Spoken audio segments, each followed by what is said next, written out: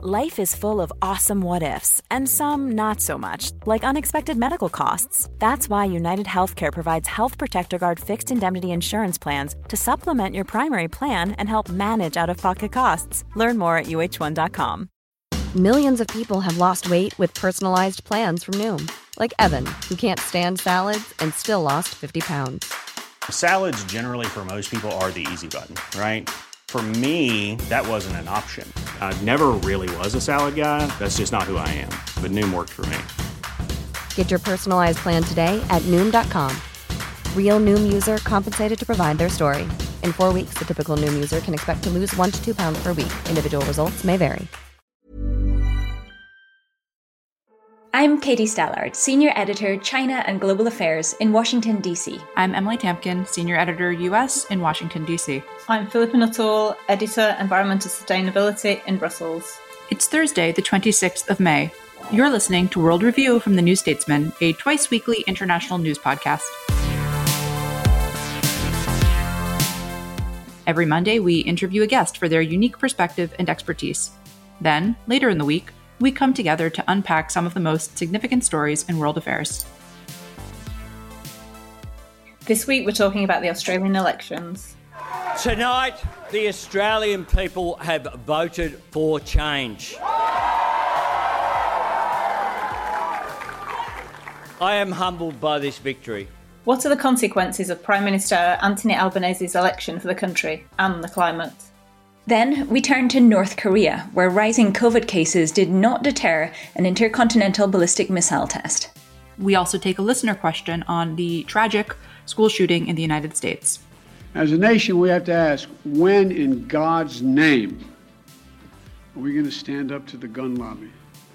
When in God's name we do what we all know in our gut needs to be done? Will this country ever enact gun control? Thank you for joining us. Let's begin.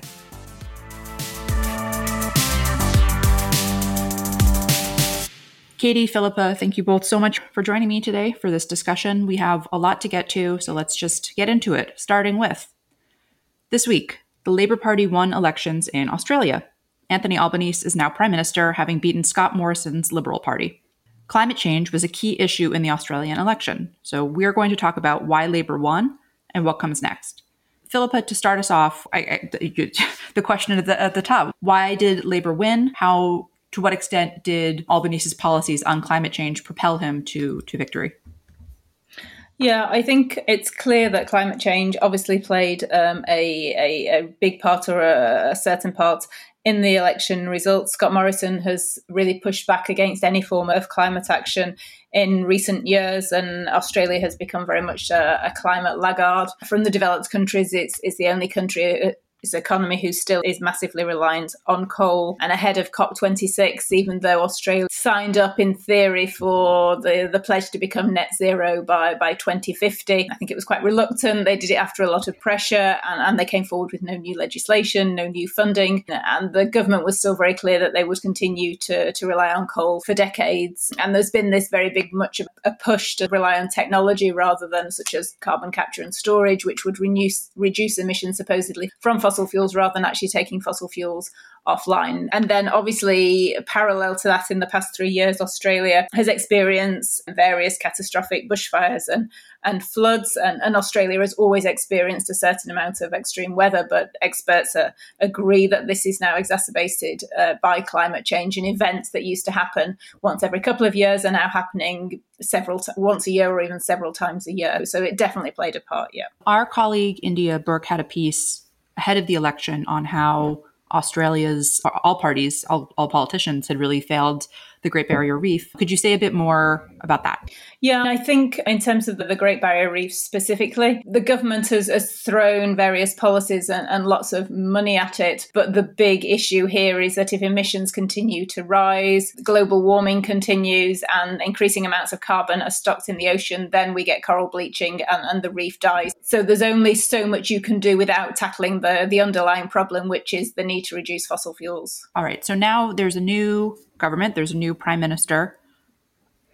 Do we think that things will actually look different for Australia on climate change? You know, the New Statesman last year published pieces that were quite critical of Scott Morrison and his, let's say, inaction on these issues. Do you think that Prime Minister Anthony Albanese will take a different approach in this new government? And what concretely are you expecting from this new government? I think it depends in terms of how much power the Greens ultimately end up with. I mean, Albanese said in his victory speech that he would end the climate wars. So this idea that certain people in Australia wanted action on climate change, and at the same time the government, as I said before, has very much pushed back and continued to move forward with fossil fuels, with new coal projects. But at the same time, Labour won lots of seats in coal mining areas. And Anthony Albanese at the moment seems to be saying that he wouldn't stop the coal and gas export industry expanding. And the International Energy Agency, the Intergovernmental Panel on Climate Change, are very clear that if we're going to stop dangerous levels of global warming, then no new fossil fuel infrastructure or projects are needed. So I think at the moment it's quite open. The Australian Greens a couple of days ago said that they wanted a halt to all new gas and coal. So I think it's still up in the air at the moment. I think that the rhetoric to do more than Scott Morrison's government is definitely there, but the proof will be in the pudding to see actually what, if policies do change and if there really is a real will to halt coal and gas. I think also what will change is a certain amount of the coal is exported to China. There was a report that came out a month or so ago which suggested that China, as it decarbonises, will increase lower amounts of coal. And therefore, obviously, if Australia doesn't have an export market, then it will also need to change things at home. So it's not just for domestic consumption, it's also in terms of where it's exporting. I have one more question for you, and then I want to turn to Katie for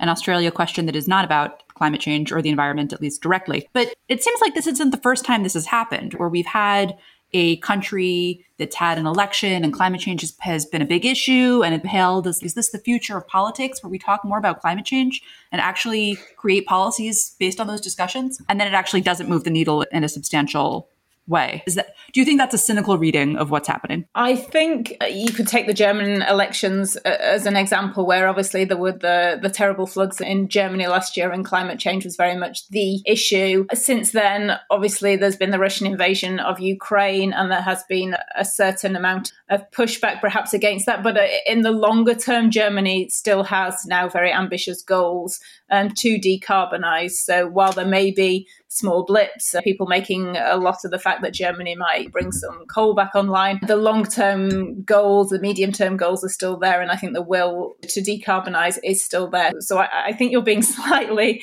cynical. I would like to think you're being slightly cynical. So I think the fact that climate change is an election issue. I think also if we look at the French elections, for example, there was a poll that was done, I think it was ahead of the second round of the elections, which showed that climate change was the top or the second to top election issue in the minds of voters. But actually it was way down. I think it was about the fifth issue that was actually debated by politicians. So I think there is a real desire from people to see action on climate change. In Australia, even in traditionally conservative voting areas, there was votes demanding more climate action. Polling in the UK as well shows that in blue wall areas, people want action on climate change. So I think that voters will keep this on the agenda, and so that hopefully, even if politicians try and take a step back, it won't be possible because people do want action. And especially, I think in certain countries, we've always seen extreme weather. But as I said before, this is getting more frequent. We can see recently we've just had record temperatures in various places in India. It's been extremely warm in various places in Europe. Parts of northern France are already in drought in May. So I think the impacts of climate change are coming closer to home, and therefore people are much more aware that something needs to change. A welcome check against my cynicism. Katie, as forewarned, I have a question for you about this as well. So Australia played a pretty prominent role over the past couple of years in President Biden's sort of counter-China, not an alliance, but partnership. We had AUKUS. There's talk of the Indo-Pacific, or talk of the importance of the Indo-Pacific, and obviously Australia's significance there. Have you gotten a sense from Asian countries that work with Australia or that feel, say, threatened by a more assertive Australia about how they perceived this election? I mean, I think one thing to say right at the start is just the role that China played in the election itself in terms of the messaging.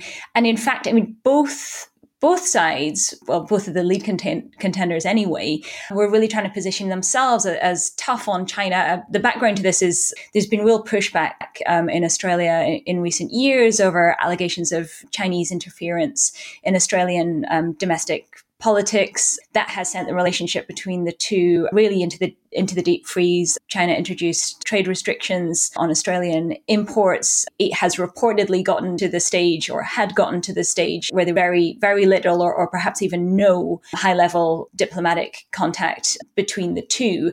And it's interesting that we have seen in direct response to the election result, China now reach out to Albanese. So there are reports that Li Keqiang, the Chinese premier, has already sent a note of congratulations to the new prime minister, talking about the importance of the sound and stable development of the Sino-Australian relationship. So I think you are seeing the Chinese side who perhaps believe that they may be able to work with a Labour government than they were with Scott Morrison in recent years.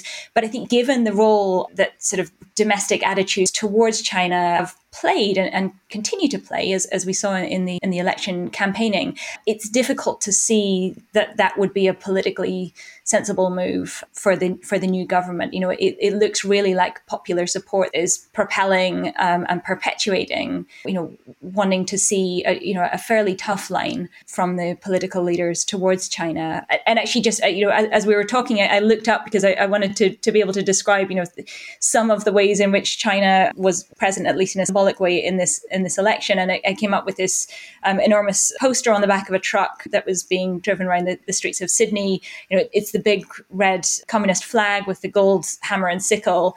Huge image of Xi Jinping, and the headline is CCP says vote Labour. So you really saw these images of Xi Jinping and talk about China being really wielded as campaign tools, as I say, on both sides. But I think for that reason, it's difficult to see, it may be a less overtly confrontational relationship, but I don't think we would expect that to lead to a real meaningful shift. Thank you for that. Also, your answer reminded me that I've been pronouncing the new prime minister's name not the way he says it, but the way that an elementary school classmate of mine who had the same name said his prime minister. I apologize. I'm sure you're listening to the New Statesman World Review. All right, with that, we are going to stay in East Asia, but switch gears slightly. COVID cases are surging in North Korea, but information to the population is limited and actual relief limited even further still.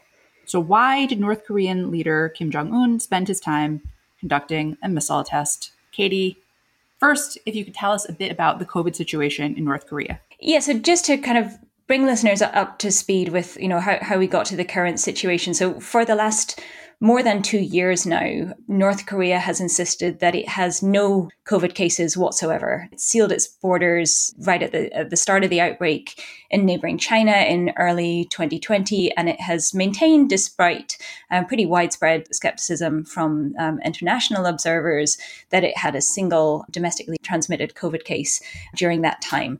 That all changed on May the 12th, when the state news agency announced that they had detected their first cases of COVID in the country. They announced a nationwide lockdown and declared what they described as a state of maximum emergency. By 4 days later, by the 16th of May, there were 1.2 million people said to be showing symptoms and 50 people said to have died. And at the time of this recording, as we're recording on Wednesday, 25th May, that figure is now up to 3.1 million people who are said to have shown symptoms of fever. I'll get into why it's being described that way in a little bit. But to put that in perspective, that is more than 10% of the population. The population of North Korea is just almost 26 million people. So 3.1 million people are now said to have shown symptoms of this fever. Now, the North Korean state insists that they are in control of the situation, that it's being, quote, stably managed. They say 2.7 million of those people have recovered and that the situation is now showing a positive trend. But there are reasons to be extremely skeptical that that is the case. I'll just lay out a few of them. Number one is that there is no vaccination program in North Korea. North Korea is one of only 2 countries in the world, alongside Eritrea, which has not started a formal vaccination program. That is despite offers of millions of vaccines, both from China and from the COVAX program. North Korea has declined those offers. They have very limited facilities even to test and diagnose COVID. They are referring to these cases as fever cases, is the way they talk about them in the official media. And the thinking is that that's because they just lack the infrastructure to be able to accurately diagnose the spread of the outbreak. Key Park at Harvard Medical School, who has spent a lot of time working in North Korea, has studied the situation, estimates they have the facilities to test around 1,500 people a week. So that is a tiny fraction of the number of people who are now showing symptoms. And then there's just, the public healthcare facilities that are available to people in North Korea, particularly outside the capital, Pyongyang. You're talking about clinics and hospitals that very often lack reliable electricity. Some of them lack reliable access to clean water, to basic medicines, let alone, the ability to treat an influx of patients with COVID symptoms and resources like ventilators and oxygen that they might need. And finally, I realize this is just a list of very, very, very depressing circumstances, but then you have to consider the underlying health condition of the North Korean population. The last estimates we have, I think 2020 is the last report, 40% of the population was said to be chronically malnourished. That's more than 10 million people.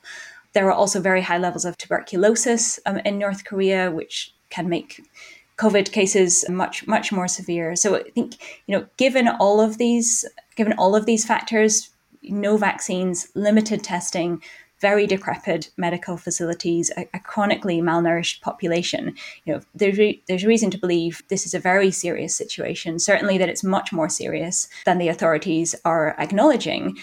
But as you note, instead of accepting any of the very many offers of international help that are now coming in, China, South Korea, the United States, COVAX again are offering help as soon as North Korea would accept it. Instead, what we're seeing is North Korea once again testing long-range missiles. So it has tested 3 missiles this morning, one of which is assessed by South Korean defense officials to be the new generation of intercontinental ballistic missile, a model known as the Hwasong-17.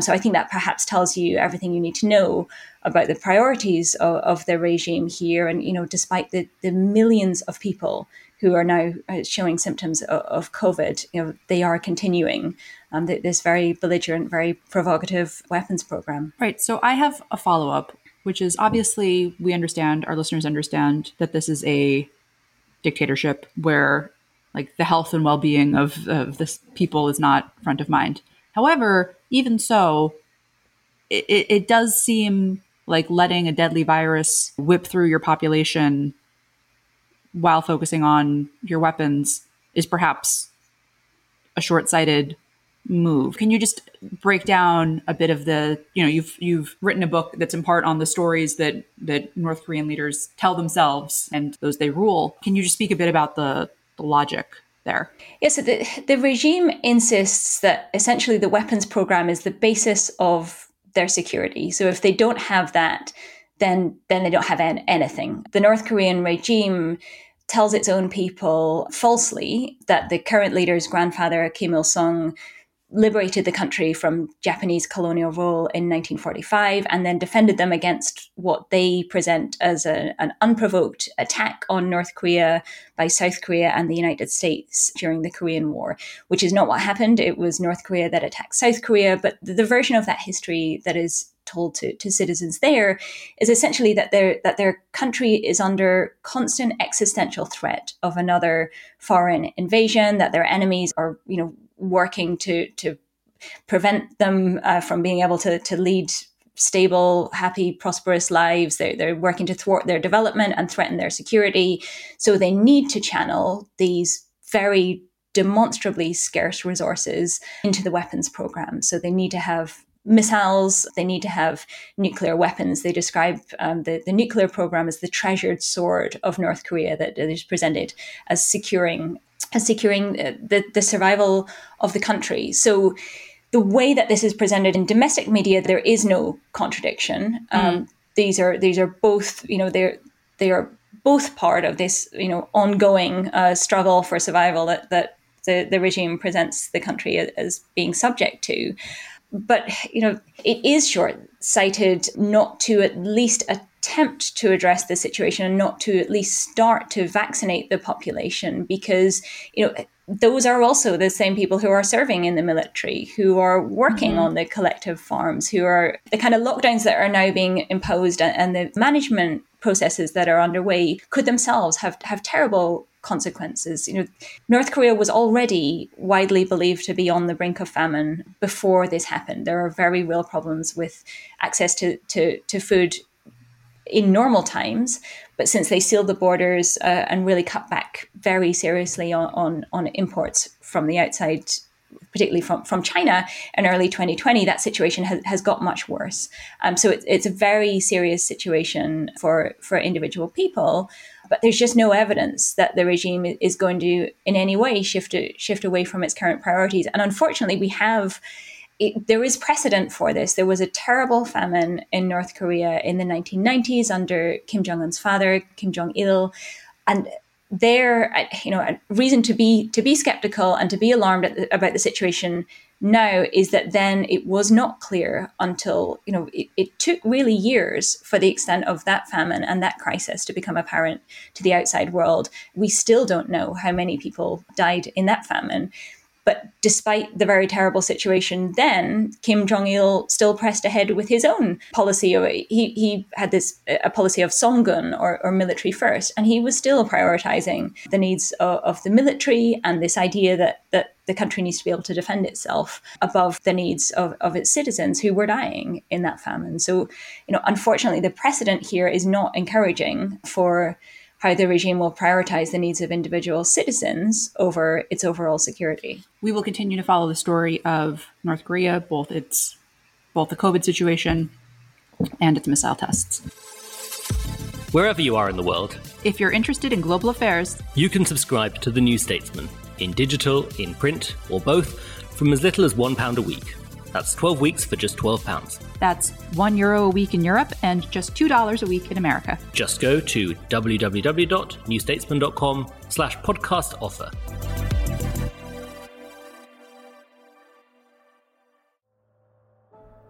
From The New Statesman comes a new podcast, Audio Long Reads. The best of our reported features and essays read aloud. Songs are like tattoos, Mitchell said on Blue. Having one written about you is immortality and fiction rolled into one.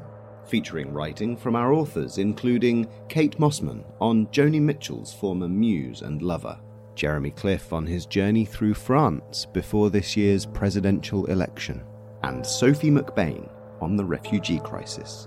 "Don't die," he kept shouting. He didn't answer when Marwa screamed back, "Who is dying?" Ease into the weekend with our audio long reads, published every Saturday morning. Just search Audio Long Reads wherever you get your podcasts.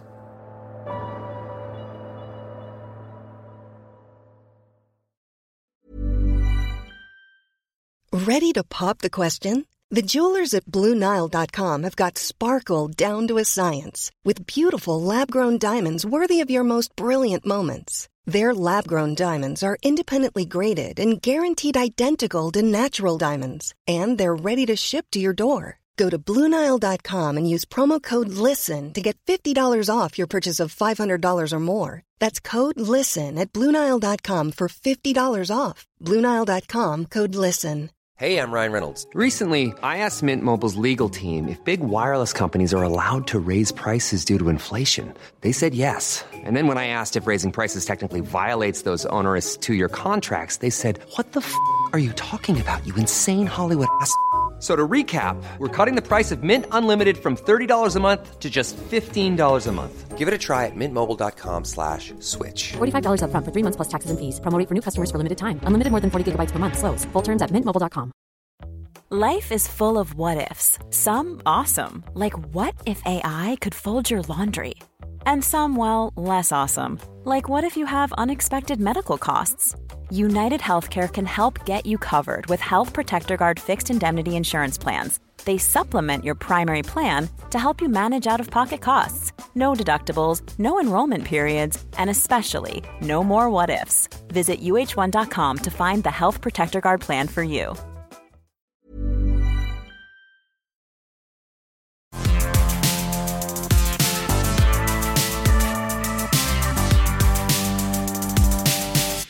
For now, though, it's time to hear from you with a section that we like to call You Ask Us.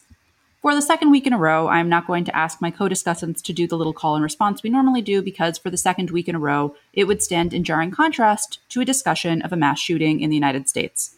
On Tuesday, an 18-year-old shot and killed 2 teachers and 19 children at an elementary school in Texas. So one listener wanted to know, if the Senate doesn't believe it has enough votes to stop a Republican filibuster on sensible gun control, why don't they try it nonetheless? This year is an election year. The majority of voters want gun control. So how many senators up for election are willing to filibuster? Why don't they try it and find out? Okay, a few things. First, we may well see them bring it to a vote that will fail. Secondly, there are 50 Democratic senators. They could break the filibuster for this if they wanted to. Moderate Democrats don't want to. And finally, while it's true that something like 90% of Americans do support some measure of gun control, 90% of Americans are not, or have not, at least to date, cast their ballots on this issue. So some do, but the majority of Americans are not saying, okay, I want some gun control, therefore I'm going to vote for a Democrat, which is to say that 50 Republicans could vote against this. And I don't think it would really hurt their reelection chances, unfortunately. People who say that we're being held hostage to our political leaders and their fealty to the gun lobby are correct. And those political leaders, they're not providing a way out of this. And I don't think that the voters are either, really, at least the way in which the system is set up now, which, remember, does favor Republicans, particularly in the Senate. I also just want to say that last week I noted that after the white supremacist mass shooting in Buffalo, that we had basically just given up on getting gun control in the wake of a mass shooting. I think that basically remains true. It's ludicrous, right? Like what kind of country is just like, yeah, 19 children were shot dead. Must be Tuesday. Let's get back to it. But that's the country that we are living in. But Katie, that's how I perceived it. What do you think? I mean, it's just so hard to process both, the horror of what has happened and then, how quickly we all shift to but here's why nothing can change. As we were getting on this podcast, I got an email from the daycare where my son goes to say, we're going to keep the front door locked. Here's the access code. We're reviewing we want to obviously do everything to keep our children safe and able to play happily in a secure environment. We're talking about how do we keep toddlers safe in their daycare? As soon as he's old enough, he's going to start doing active shooter drills and learning how to hide and how to fight and how to barricade doors. It is absolutely horrifying. And we talked before this recording, and this does feel perhaps several steps removed from what's happening now and the political response. And perhaps Philippa would have thoughts on this too. But we also need to understand how this makes America look to the outside world. I think I was based in China before I was here in the United States. And, the Communist Party presents this as part of the argument about why their political system is superior.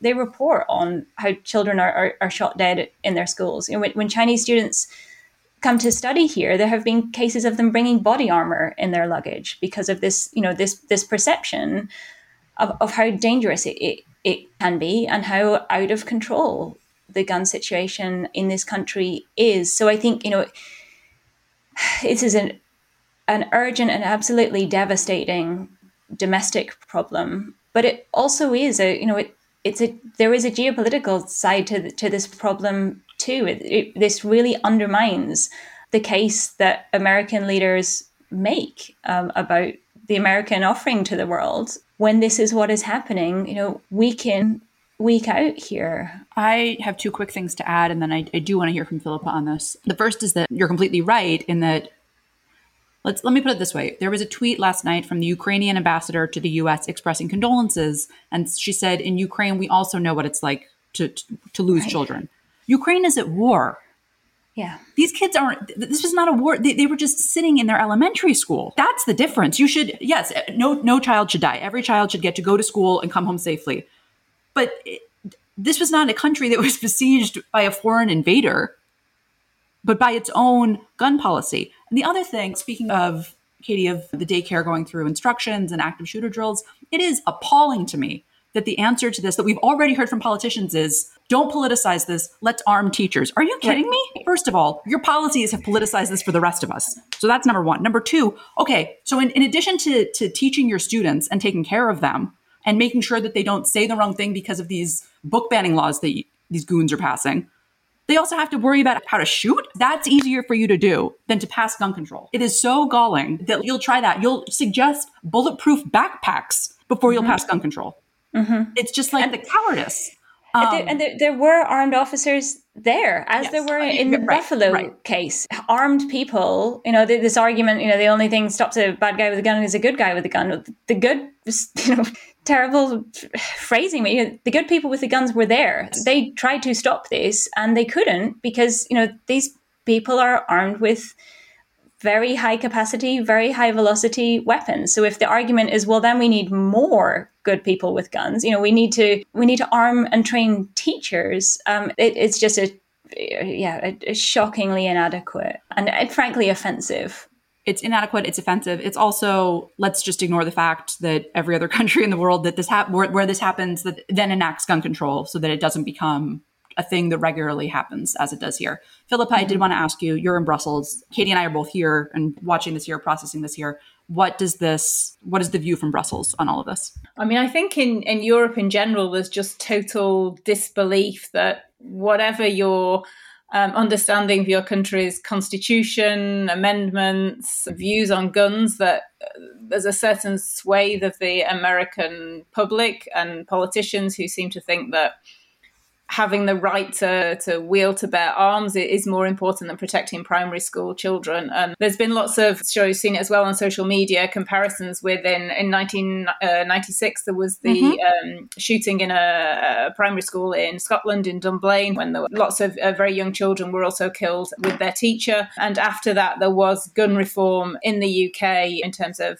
handguns and private ownership. And since then, touch wood, hopefully there has been no shootings in schools in the UK. And so I think there's sort of total disbelief in Europe as to why America is incapable of enacting a similar form of legislation. And Katie, what you were saying about your son, I find it very difficult to listen to. In 2016, there were the attacks in Brussels on the metro and at the airport, and they locked all the kids into the schools and to go and pick up even though obviously it wasn't in a school, to go and pick our kids up from the school, you had to go in and you had to say your name, and the children were allowed out one by one, only to the parents, and it was a very emotionally charged time. And the idea that this is normality or becoming normality in the States is just really shocking and takes away this whole innocence of childhood and the kind of everybody becomes a potential shooter rather than somebody who is potentially a good person. And that seems to ask lots of very fundamental questions about society on a much wider basis than just the right to bear arms or not. Yeah, I think generally people are quite shocked. Yeah, speaking of the right to bear arms, and this is the last thing, because I know we've run long this episode, there's actually nothing in the Constitution that guarantees your right to an assault weapon. You have the right to a gun to form a well-regulated militia. That is what it says in the Constitution. You don't have the right to an AR-15. You don't have the right to be able to, that is not specified within the Constitution. So all these people who want to play originalist, who want to play, it's not in the Constitution when it comes to a person's right to their own body or to LGBTQ rights, all of a sudden we can imagine specifications of gun protections that are not in that document. So we should just be really clear about what that is. It's hypocritical, it's cruel, and above all, it is a choice that people continue to make again and again and will continue to make because they would rather misinterpret the Second Amendment than they would protect their own children. Mm-hmm. Okay. On that note, thanks to all of you who sent in your questions. Listeners, you can send yours in at podcasts@newstatesman.co.uk or by tweeting at us. Now, before we go, we did want to let you know that our sister publication, Press Gazette, has just launched a new podcast series. It looks at the future of the media. Today's episode is all about Ukraine. So they're going to be looking at the challenges of continuing to provide journalism from inside Ukraine for Ukrainian news organizations. You can search wherever you get your podcasts, Future of Media Explained, but we will also have a link for you to that in our show notes. That's all the time we have for today. Join us on Monday for an interview with Ukrainian historian Serhiy Plokhy. If you have enjoyed or learned from or taken something from this episode of World Review, please like, subscribe, rate us, leave a review, and tell your friends. Our producer has been Adrian Bradley. Thank you for listening, and until next time.